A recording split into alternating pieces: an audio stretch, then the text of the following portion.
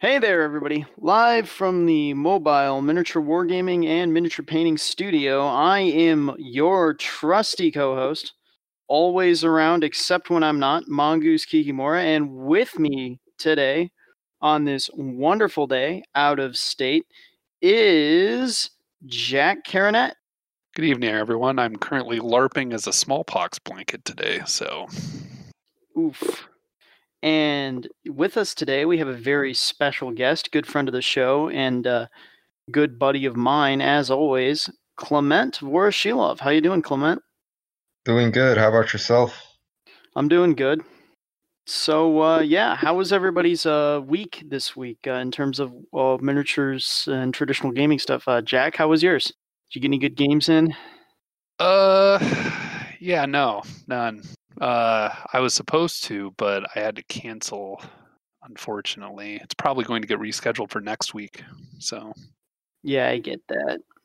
What about you? I've been having my players have been hassling me for setting lore as usual, because we're about to start a new campaign here. So Mongoose has to get his setting lore all in order, you know? Hey, sometimes it doesn't necessarily need to be all in order, but we can get into that later.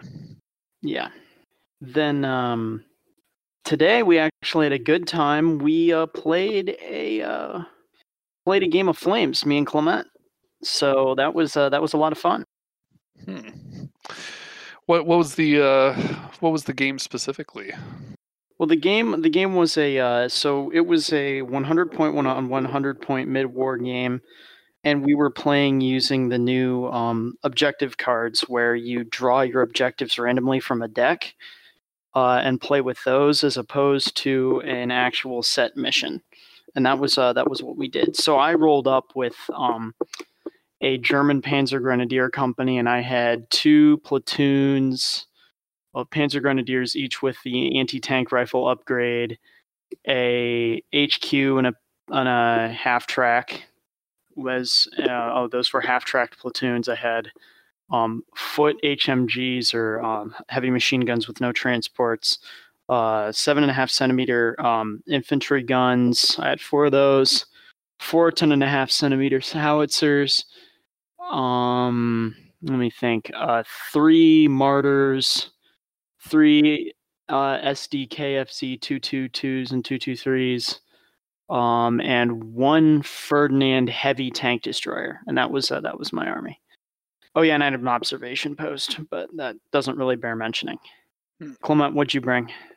I brought a Guards Hero Rifle Battalion with 2 companies of rifle MG teams, an SMG unit, another company separate, and then for my armor I brought 3 Valentines, and some T-34s as per usual, 76 millimeter artillery guns, SIS-3s, then some howitzers, 122 millimeter guns, same sort of deal but heavier. See what else. You had, if I'm not mistaken, so you had some Valentines, you had a bunch of infantrymen, some Maxim guns, and then you had anti-tank ZIS-3s. That's right, the Maxims. Yep, Maxims that you hadn't taken as part of your platoons. Just a Maxim company. Yeah, they were in my formation. Yep. So when you were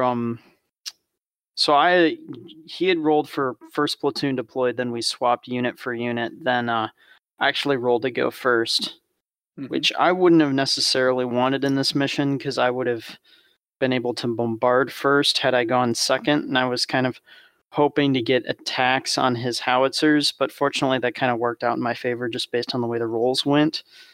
My first objective was to destroy a unit, so I selected a unit that cost more than 9 points to get the bonus points on the objective, and I had selected his Valentines. And he rushed his T-34s up the center of the board where I had scouted forward and scout deployed a lot of my army, and I was able to pick apart that T-34 unit very early on in the game, which really, I think, sort of hurt Clement a lot in the long run. It kind of lost him a lot of his momentum, a lot of his army mobility, and kind of broke his morale a little bit. And it won me a shot of vodka. Oh, so you were playing a little bit of Drunk Hammer then? A little bit. They were very light shots. This was not a let's get absolutely hammered. Oh no, I got we a made shot of it vodka. into a drinking. Made it Go into a ahead. drinking game where for each victory point, the recipient of the victory point would have to take a shot of vodka.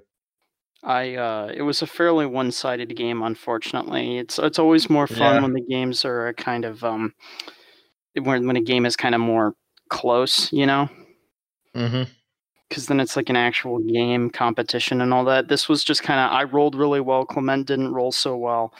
He rushed with those T-34s. I got off an ambush maneuver with my martyrs and just sort of eviscerated the unit. It really was not that really sort of won and lost the game. Now I have a question. Actually, do the Valentines do they read poetry to the opposing squads, or what? Do they prefer flowers and chocolate, perhaps? They fling 2-pound rounds from their barrels, but that's about all they do. Yeah, they have 2-pounders in them, don't they? Mm-hmm. It's a respectable cannon in the mid-war. So they send Valentines, is what you're telling me. Specifically made out to the enemy, I assume. That's a little bit spicier than milk chocolate. You can conceive of it that way, yeah. Okay. Very explosive Valentines. Well, depending on your round. So, wait, Valentines don't have explosive rounds. Never mind. They have armor piercing, don't they? Yeah, armor piercing. Yeah. Well, in that iteration, yeah, they don't have access to HE. Mm-hmm. No, it was a fun game, but it definitely was one of those games where it's just like I rolled really well, my opponent didn't roll so well. It was like, whatever. You know, you get those games every once in a while where it's just like, we were gonna play a game, and then it's just like it was just the rolls. I had fun. I mean, I did too. It's just like it's always more fun when the game is close. Oh yeah, absolutely.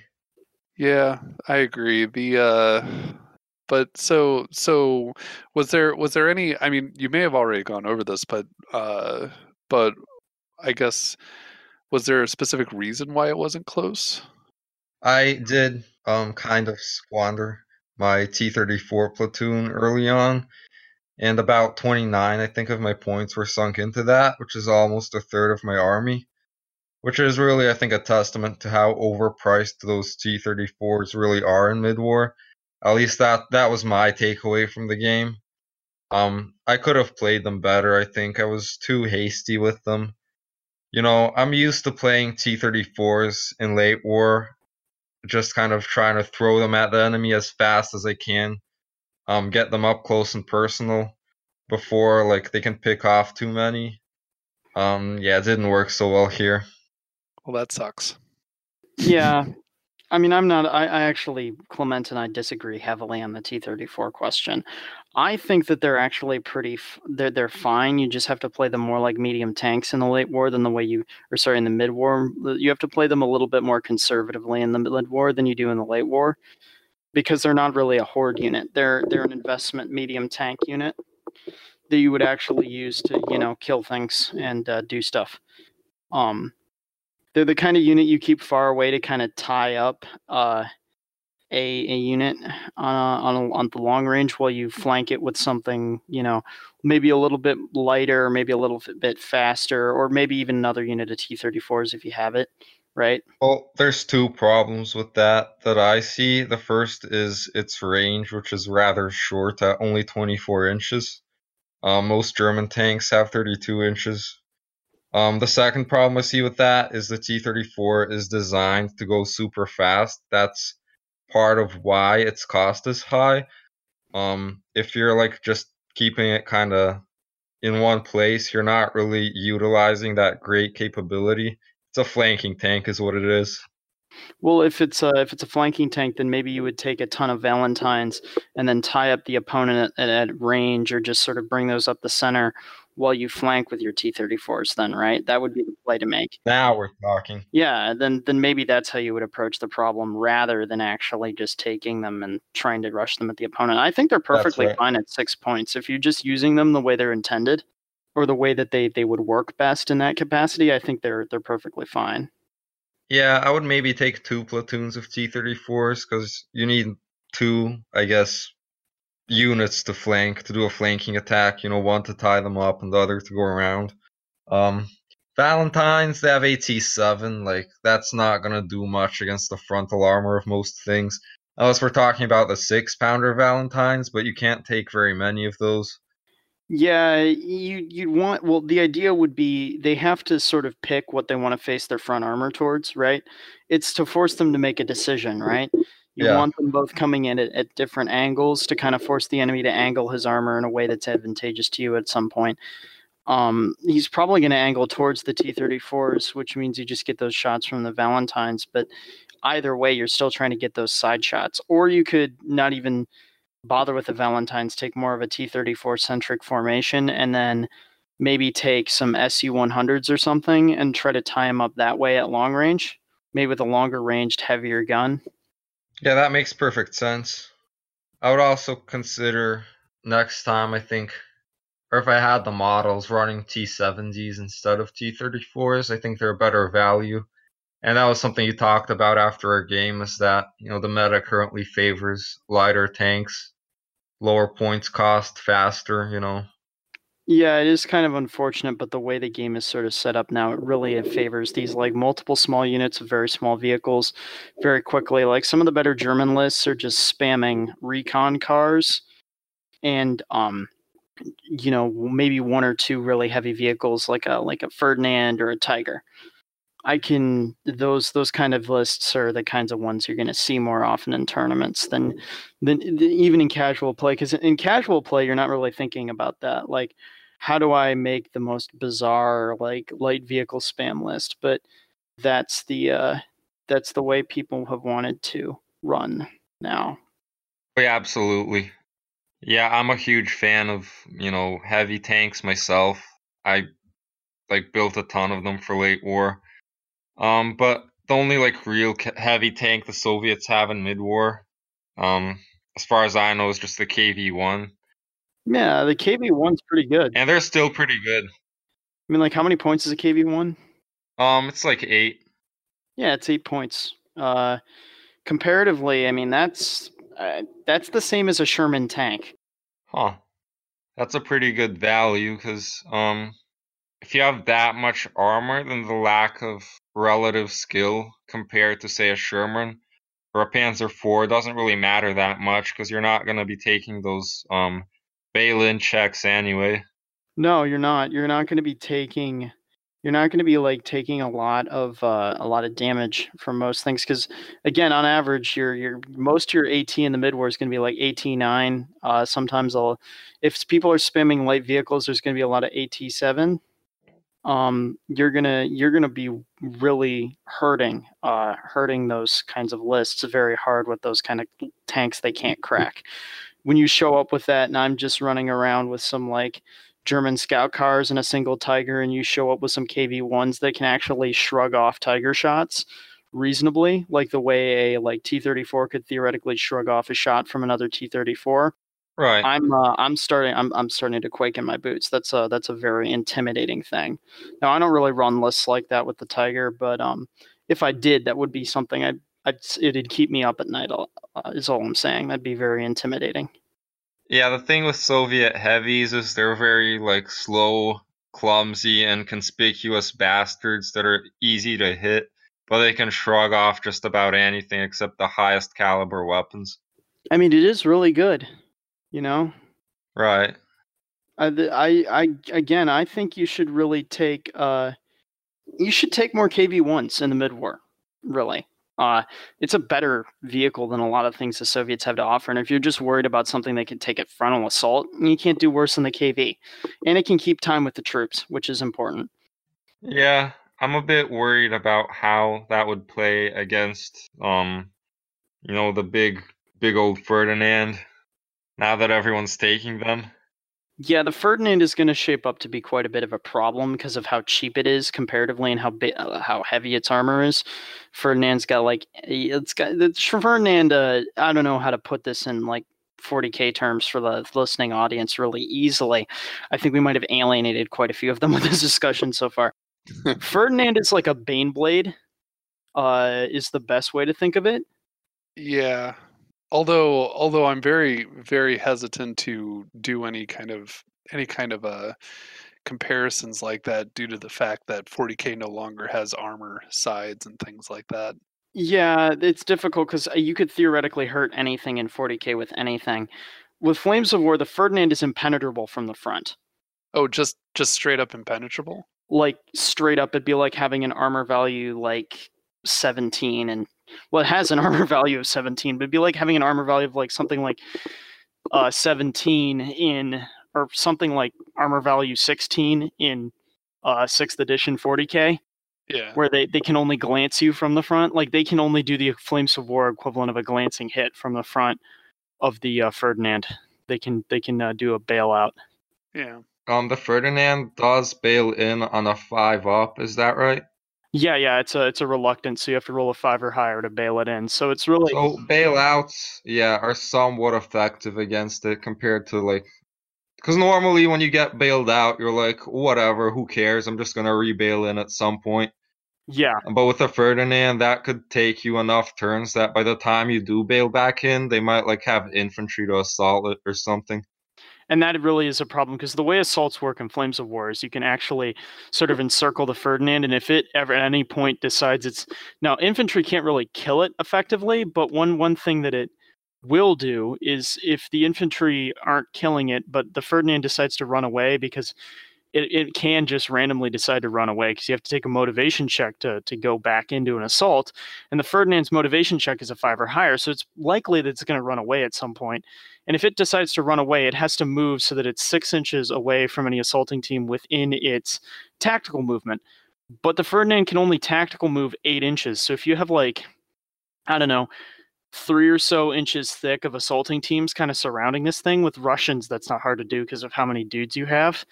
But if you've got that, he cannot physically run away fast enough to where the infantry will not be close enough to him to capture him. So he will just be captured by default. Even if they don't even damage him at all, he'll just be captured, and that's the end of the tank. I mean, even if he is bailed out and the infantry assault him, if you just assault a bailed out tank, you capture it by default because it can't fight back.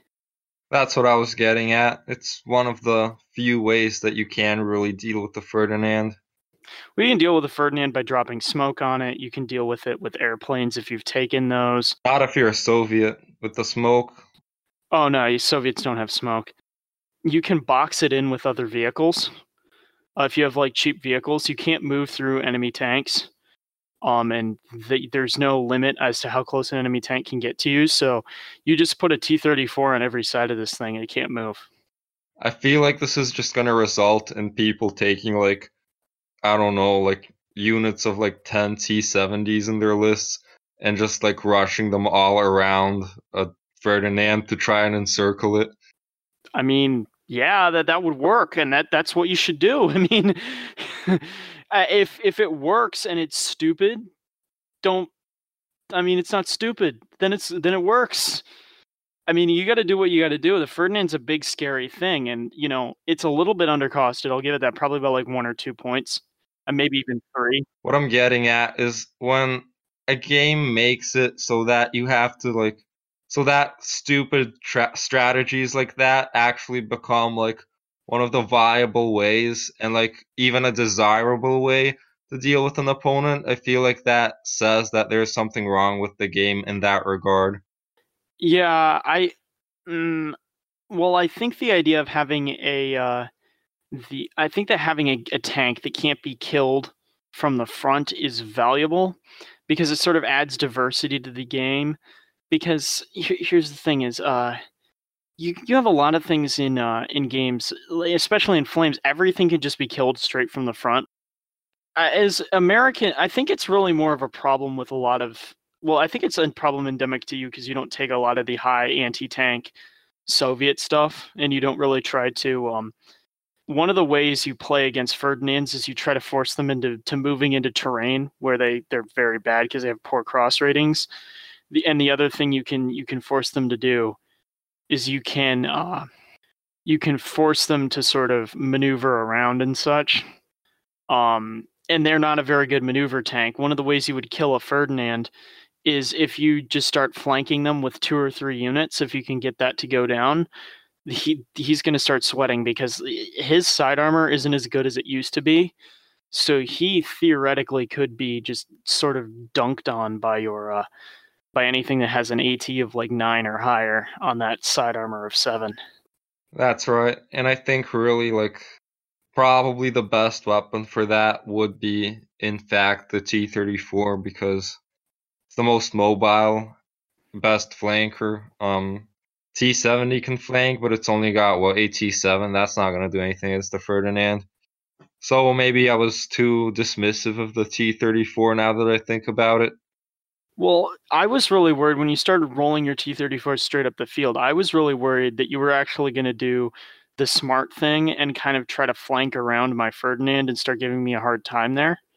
And if you'd done that, I would have probably had a infinitely more. I might have even lost the game because the thing is if you get those T-34s right up next to the Ferdinand, it's done because you're gonna be able to get flanking shots easily all over the place. It's hit on a 3-up. It's not 4-up like most German vehicles. So when you've got that overworked, you're just hitting it on a 4. That's like an unmodified normal German vehicle. It's a 50-50 chance. You can run circles around it. You're always going to be getting those flank shots. It's only going to be having 1 shot per turn at your unit. So you can have a good 2-3 turns of decent shooting at it, provided you've maneuvered yourself or cornered it in an area that isn't really accessible to the German player's other anti-tank fire, or you're just screening with a tank he can't shoot through to guard your other tanks. You're going to give him a horrible time. Horrible time. Yeah, well, the reason I kind of hesitated to do that is you kind of kept him back a bit, and your infantry were kind of to his sides, and I couldn't really move my tanks through those. Another problem with that is, or just flanking in general, you can't dash within 8 inches of an enemy tank with your tank. Yeah. Which I think is a bit weird, but you can tactical move. But then, if you're tactical moving from 8 inches, I mean, you've got like 10 inches, it's kind of hard to flank like that. Is there any reason why you can't do that other than the fact that, like, I guess you could flank a tank easier with another tank? You can't dash within 8 inches of an enemy unit. Oh. Are you asking me if that's a thing? Yeah, because I've never heard that rule. I don't play Flames of War, so you might have to explain that to me. Oh, well, I'm not like Mongoose. Can you is that a thing? Because I was playing with Mauser and we came to the consensus that that was a rule that I couldn't dash within 8 inches of his tanks with mine. But is that a thing in mid war at least? I don't think that's a thing in any of the rules. If I had to guess, I could look that up really fast right now, but I don't think that's a thing. That doesn't sound right to me. Oh, I must be mistaken. There might no. I actually wait a second. No, that is a rule. You can't dash within 8 inches of an enemy unit. Period. That's right. Oh, any enemy unit. Okay. Yeah, that is a thing. Interesting. That really makes it hard to do flanking maneuvers, though, and it kind of makes things a bit awkward and more complicated. Because what's the tactical maneuver on a T-34? It's 10 inches. So if you dash up into that 8 inches and then close it off with the 10 inches, you're doing pretty good. I mean, that's a 2-turn roll up, which is about what most people are doing.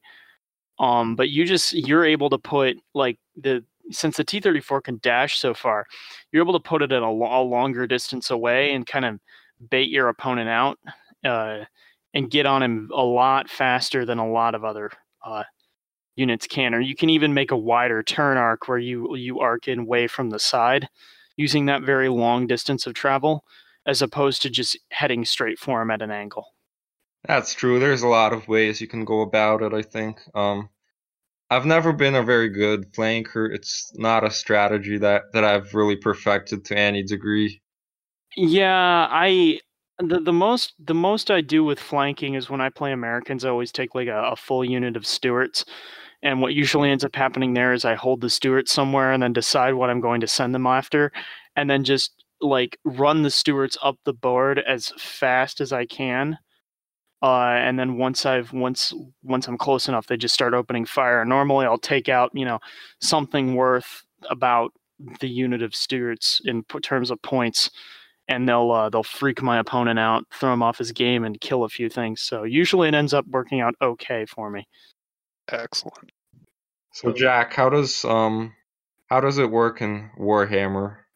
Do the same like similar circumstances apply where flanking is like with vehicles is a viable tactic?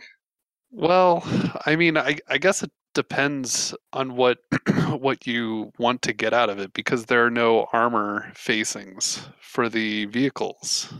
So it doesn't really matter. I mean, I guess you could remove their cover save, but it doesn't really matter for vehicles per se.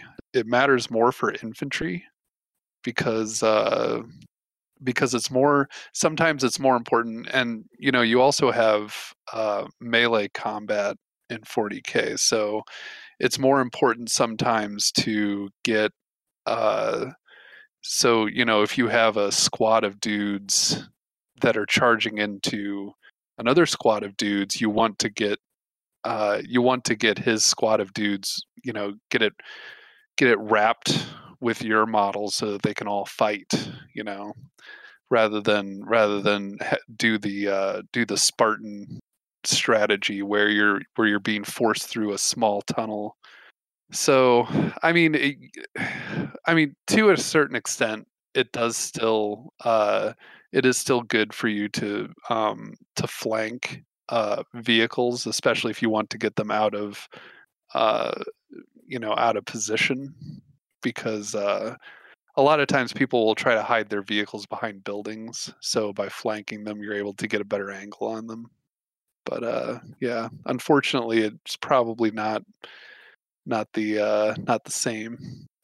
But it does matter in some circumstances, I guess, which direction you come at your opponent from.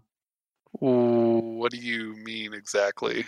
Like if I charge them from like the back flank, Yeah, rather than the front flank? that's obviously going to be advantageous, I think, right? I mean it's well, Clement, most things in 40k act like Flames of War infantry in terms of facing.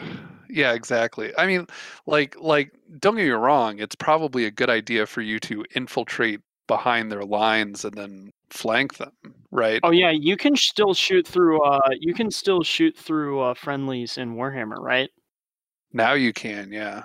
You didn't used to be able to do that, but now you can. You can shoot through friendlies. So it's not that big of a You've deal. been able to do that since like 4th or 3rd edition. I thought 7th edition had a thing where if you get down at the table level and trace it out, and if there were friendly models. No, I'm fairly certain that wasn't a thing. And maybe one of our listeners could help us out with this, because I don't have my 7th edition rulebooks with me, or I'll go home and check it later. I'll get back to you guys on that. I'll leave it in the show notes or something. If it was a home rule for me, we did at least give the target cover. I do know. Like if you had to shoot through your own models, he still got cover. So yeah. So yeah, I mean, 40k is much more about like positioning and about unit movement and all that in order to take advantage of like the combat rules.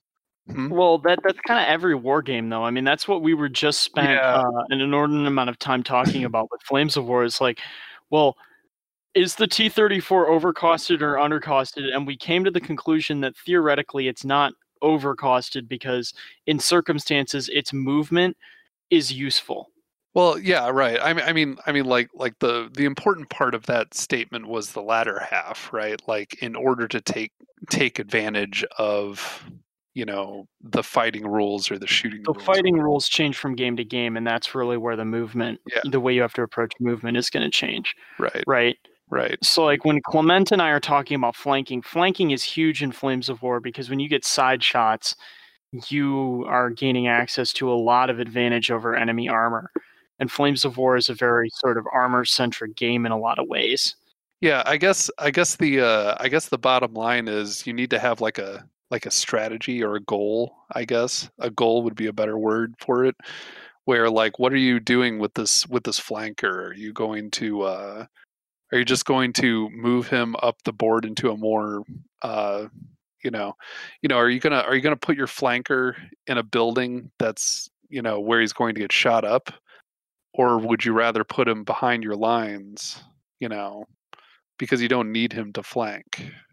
Like what are the rules telling you? That really kind of gets back to our general strategy episode, and part of that is really you're gonna have to think about like I think one of the things you sort of develop as a player over time is over time you kind of figure out this is how I deal with this unit in this circumstance. This is how I deal with this unit with this. This is how I do this. This is how I do that, right?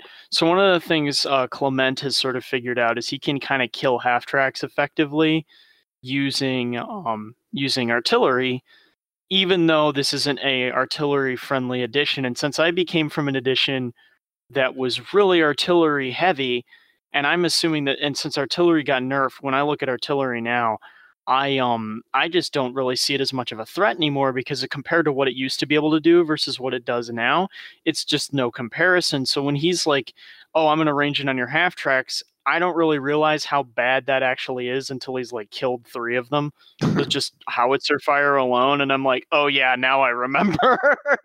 You get those flashbacks to playing the American player who's like, he shows up and he's got like 2 minimum sized like infantry platoons, and then like the rest of his army is just howitzers, and you're like, oh no, not this guy.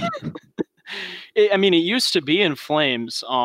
Back last edition, there was a certain type of American list where the guy would show up with the bare minimum he needed to take because there was no like core formation, so like every unit counted towards your overall sort of, am I doing okay in terms of morale or not? And so like these dudes would show up with these American lists where they'd have like 100 million like artillery pieces and like maybe 2 infantrymen, and it would just be awful, and they would just slam you and cream you and like just chew you up into a pulp, and like it was just horrible. Oh yeah, and that was those were also the high time days of stormtroopers movements where Germans would randomly just get free moves at the end of their turn if they rolled high enough on a skill check, and it applied to literally everything in their army. So you'd like have the German player do a bunch of dumb maneuvers to get shots off on you, shoot them, win them all, pass all his stormtrooper maneuvers, and then like next turn you literally have line of sight on nothing in his entire army. And the entire game would go like that sometimes. Yeah, I can't help but think back to when I used to use scouts, Space Marine scouts, right? And this was back before I was learning how to play the game, and I would infiltrate them forward, right? And they had sniper rifles. There was no reason for me to infiltrate them forward except for the fact that they had a special rule where they could infiltrate forward, right? So then they just get shot up and die. Yeah, as they do. So it's like, maybe I don't need to use that ability. Maybe I could just keep them in the back and use their sniper rifles. Oh yeah, yeah. Sometimes you should not use a special ability, right? I don't care if it's like, special cloaking, res orb 9000. You shouldn't be if you shouldn't be there because the unit's just going to die, then don't put the unit there, I mean, yeah, I've learned that the hard way trying to learn how to use martyrs because I'm not used to very fragile anti-tank units. I'm normally used to the core of my anti-tank being AT guns and sort of tanks, medium tanks. So the idea of a sort of light vehicle that has very heavy anti-tank capabilities is sort of new to me. and so I'm having to learn it the hard way. And that I've learned the don't overextend your light units the hard way over and over and over again with them. Yeah. Yeah, I don't know. I guess that's Jack's tip of the week. Don't overextend your scouts with sniper rifles. When you put sniper rifles on your scouts, do not infiltrate them forward. Is sniper rifle still really good in a 40K, or is it just like mediocre and trash again? So it depends. It depends, and I know that a lot of I don't know, a lot of people probably have this opinion of the basic sniper rifle on the scouts that they're not all that good. I actually think that they are pretty good, as long as you can, keep firing with them and not tire out. Because all it does now is it's basically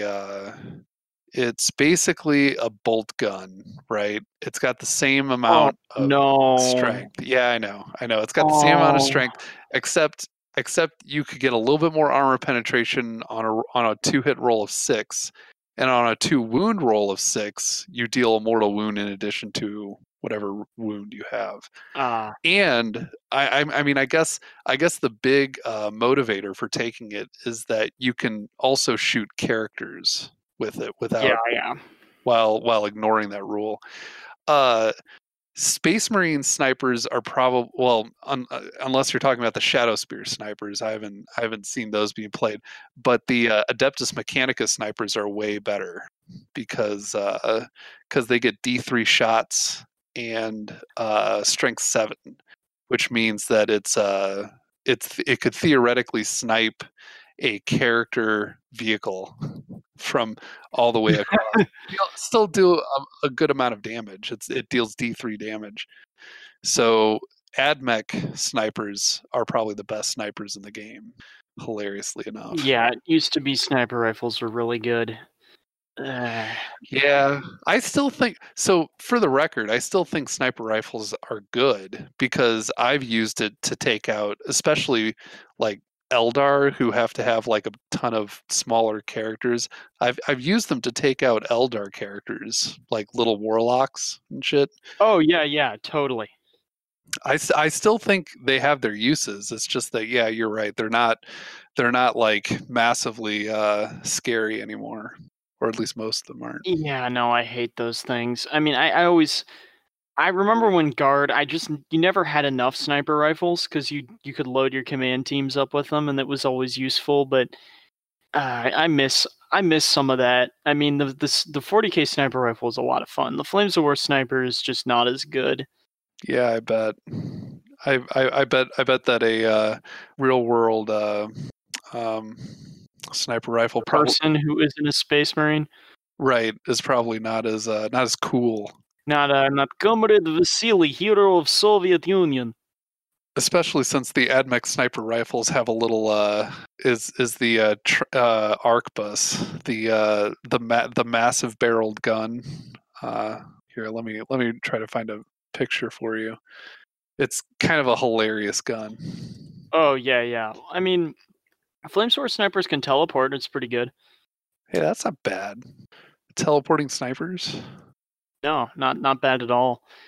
When you get them close, and they can kind of do that sort of attack thing where they shoot somebody and then everybody's pinned down. That's always nice when it goes off.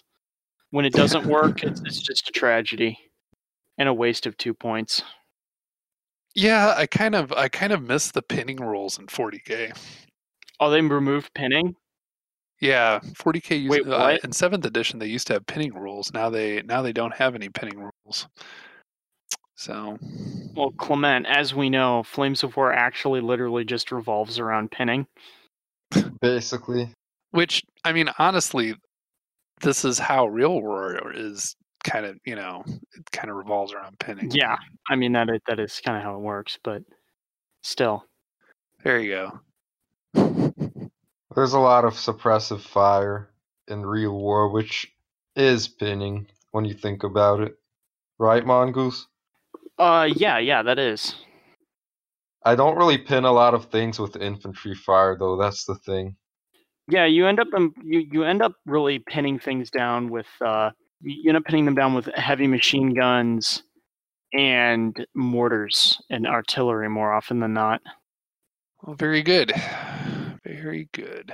Did you look at the picture? Let me take a look at that.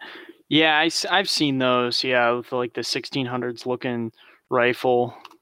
Oh yeah. I specifically painted mine to look like a wooden stock gun. Kind of funny. So yeah. Yeah, that's pretty much all I have. Do you have anything else?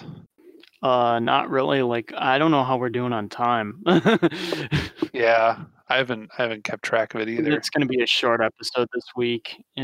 That's fine. Yeah. We're just like, hey, we're putting something out there. Mongoose is going to be really busy. We can't record anything next week, so we're just going to put something out there this weekend because we can. Yeah. Mongoose. Yeah. There's a thing I wanted to ask you regarding your opinion of mid-war versus late war. Yeah. I understand you're more of a mid-war fan right now. Yes. With all of like the jankiness that we've discussed with how the game incentivizes like lighter vehicles and like a specific playing style, does that affect your impression of mid-war at all? Yes. Yes, it does. The difficulty is my problem with late war is that it's not balanced at all because it's using third edition points for a fourth edition rule set. And even beyond that, late war has its own problems in favoring certain things. Late war is going to end up tending to favor a certain kind of artillery and a certain kind of list from certain armies that are just sort of the same it's different cancer, but it's a lot worse because things are a lot more broken there. The mid-war people overstate the extent to which light vehicle spam is a thing, and there are certainly ways of dealing with it. One of the easiest ways is sort of if there's terrain choke points in a board. If you just start shooting down a lot of your opponent's vehicles, they're just not going to be able to move around as much. And congratulations, they've started losing valuable time, especially if they're an attacker in a game. That's how that works. With late war right now, you end up with a lot of these. I did the big cat lists, like the bridge over the Rhine and all that. Well, I forget the exact name of the book, but the ones where the Americans are moving in and the Remagen. yeah, bridge at Remagen, and you've got like these like king tiger, not yag tigers and shit. And no, like come on. I mean, a lot of that like that stuff is way. You mean the confident trained big cats or the reluctant trained or whatever? Yeah, the reluctant trained big cats that are like ridiculously undercosted and still just as unkillable. I mean, come on. There's nothing in the mid-war that is that bad. I mean, the Ferdinand is exactly that, though. No, it's pseudo reluctant. It's pseudo reluctant. It has a veteran skill level. It's hit on a trained. But its motivation is like 5 up, which is like the same as reluctant. Like you said, pseudo reluctant. Yeah, in that case, yes, it does have a better unit last stand check, though. That's worth noting. I see. The problem with the Ferdinand is it's I would say the Ferdinand's undercosted by 3 points, but it's not like a reluctant trained and just so everybody knows, it's a really good piece of equipment, and since Flames of War bifurcates on equipment and skill, you can lower cost effectively a lot by having very bad skill and good equipment, and the good equipment will mitigate that if it's really tough. And this is a tough tank, so it mitigates the problems of bad skill, which makes it an incredibly good buy for the amount of points it is because of the way they scale the points in the system. So no, I mean I would say in late war it's a lot worse. And another thing late war has that I don't like is everything's really high AT, so medium tanks just tend to evaporate in late war. Medium tank spam in late, like T-34 spam is to late war what T-70 spam is to mid war. I mean, if we're honest. I don't think medium tanks evaporate that quickly.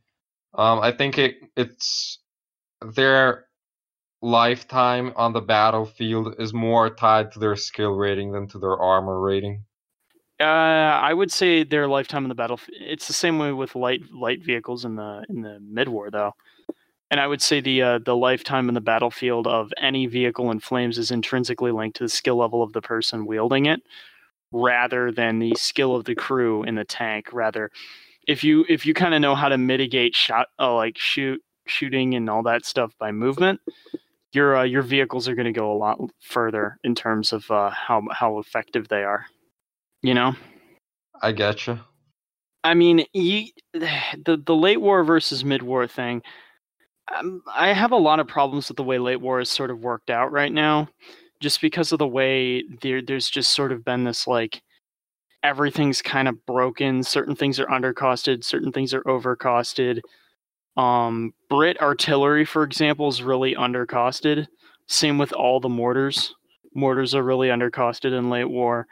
But other things are just like way overcosted, like a lot of tanks and other sundry items and pieces of equipment. Infantry are actually kind of undercosted in late war a little bit here and there, but you get this you get a lot of problems with it. And it's just I don't know. You said the Ferdinand isn't as badly undercosted Yeah, in mid war as it is in late war. No. As the Jagdtiger is comparing the Ferdinand to the Jagdtiger in Bridge at Remagen, the Jagdtiger lists. There's no comparison. The Jagdtiger lists are worse. Just talking about those like super heavies in general, I think we can kind of use the Ferdinand to refer to them in mid-war because that's the most undercosted one. That's the only heavy tank in the mid-war that's actually worth taking. The other one is the Tiger. I mean, I'm just talking about Germans. The other one is a Tiger, and that's 29 points. The Ferdinand is only 17, right? That's still close to a fifth of your list. When you look at those King Tigers and Bridge at Remagen or whatever, I think they cost like 295 points for one, for like a confident trained one. That's like a fifth of what the standard like late war points value is, 1500, like 300. No. See, here's the thing: is a King Tiger itself is going to cost you 345 points in the late war. Okay, but that's like just over a fifth. I don't think they're costing 200 that like closer to 300 because a regular Elephant will cost 300 points at a confident veteran. So I think they've got to be cheaper than that. So you've got a Elephant in late war that costs 300 points. And the Elephant in late war is not, and it is not undercosted. It is like the confident veteran Elephant is fine where it's at. Oh, what is undercosted? The King Tiger? No, the King Tiger is fine too. It's these bridge like when you're talking about the late wars where they've got these things with like reluctant trained ratings as opposed to confident veteran. When they've got these like sort of conscript crews, and so they're getting them down to like 200 points a model in some of the later books. Oh, really? Yeah, that's what I'm talking about. The cheapest I've seen is 295. Yeah, I've seen cheaper. But I feel like if you're taking one of those lists, then there's other problems with that. Like not really bad in the way that like it's not like Ferdinand. It's nowhere as balanced as the Ferdinand. Is the thing about the Ferdinand is around what a fit. It's approximately on parity with how much an Elephant is going to cost you in the Fortress Italy book, and the Elephant is fairly balanced. They're both about a fifth of your list. The problem is that the problem intrinsically is that everything else for Germans is so overcosted compared to what you get out of it, and the board presence you get, that there's no reason not to take it. And like there are cases where people would be not taking it, but the problem is it's going to see that dominance because I think it's 2 to 3 points too cheap. I would agree with that. The problem is that even if it was still 2 to 3 points too cheap, everything else that you're playing with is so horrible. There's no reason not to run the Ferdinand. I'm not going to pay, for a 3 to 4 tank unit. You want to have the 3 to 4 tank sized unit, right?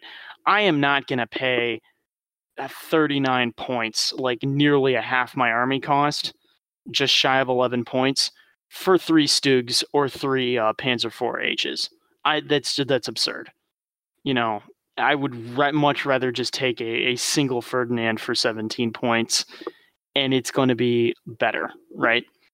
It's going to be better in terms of what I get versus what I've taken. Because if I run up against an English player, he's just going to evaporate my my Panzer IVs like it's nothing, or an American player who's just going to beat me up with. He's just going to beat the ever living crap out of me with Shermans that I can't compete with.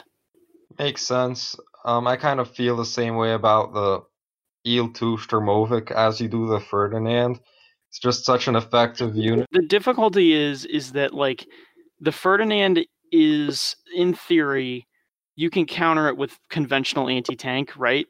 Yeah. The Il-2 Sturmovik requires specialized units to counter, and even then, it suffers from the endemic problems of all aircraft in the edition. You just can't really effectively shoot them down. Again, if it didn't require specialized units to shoot down, I'd be inclined to agree, but I do think those are two entirely separate issues. I gotcha. Well, sorry, I don't really have much commentary for that. We wouldn't want to hurt your sore throat too much this week, would we? No, of course not. We're just kind of trying to give you a little bit of a week off, Oh, well, thank you. I appreciate it. Take care of your co-host. Your co-host will take care of you, right? Absolutely. You want to sign us off for this week, Jack? You want to get this thing in the can? Sounds good. Oh, wait. Not throw it away. That's not what I meant. I meant the Halberstramism. I forgot what it was. Juice ain't worth the squeeze. Yeah, there you go. Exactly. Yeah. Well, I guess if that's all you two gentlemen had to say, then I guess this has been Little Wars. Yeah, this has been Little Wars for this week. Stay safe, everybody. Have fun gaming, and take care. Yeah, watch out for those X-Acto knives. Much. A bully your local soy boy. Signing off. Bye. Peace.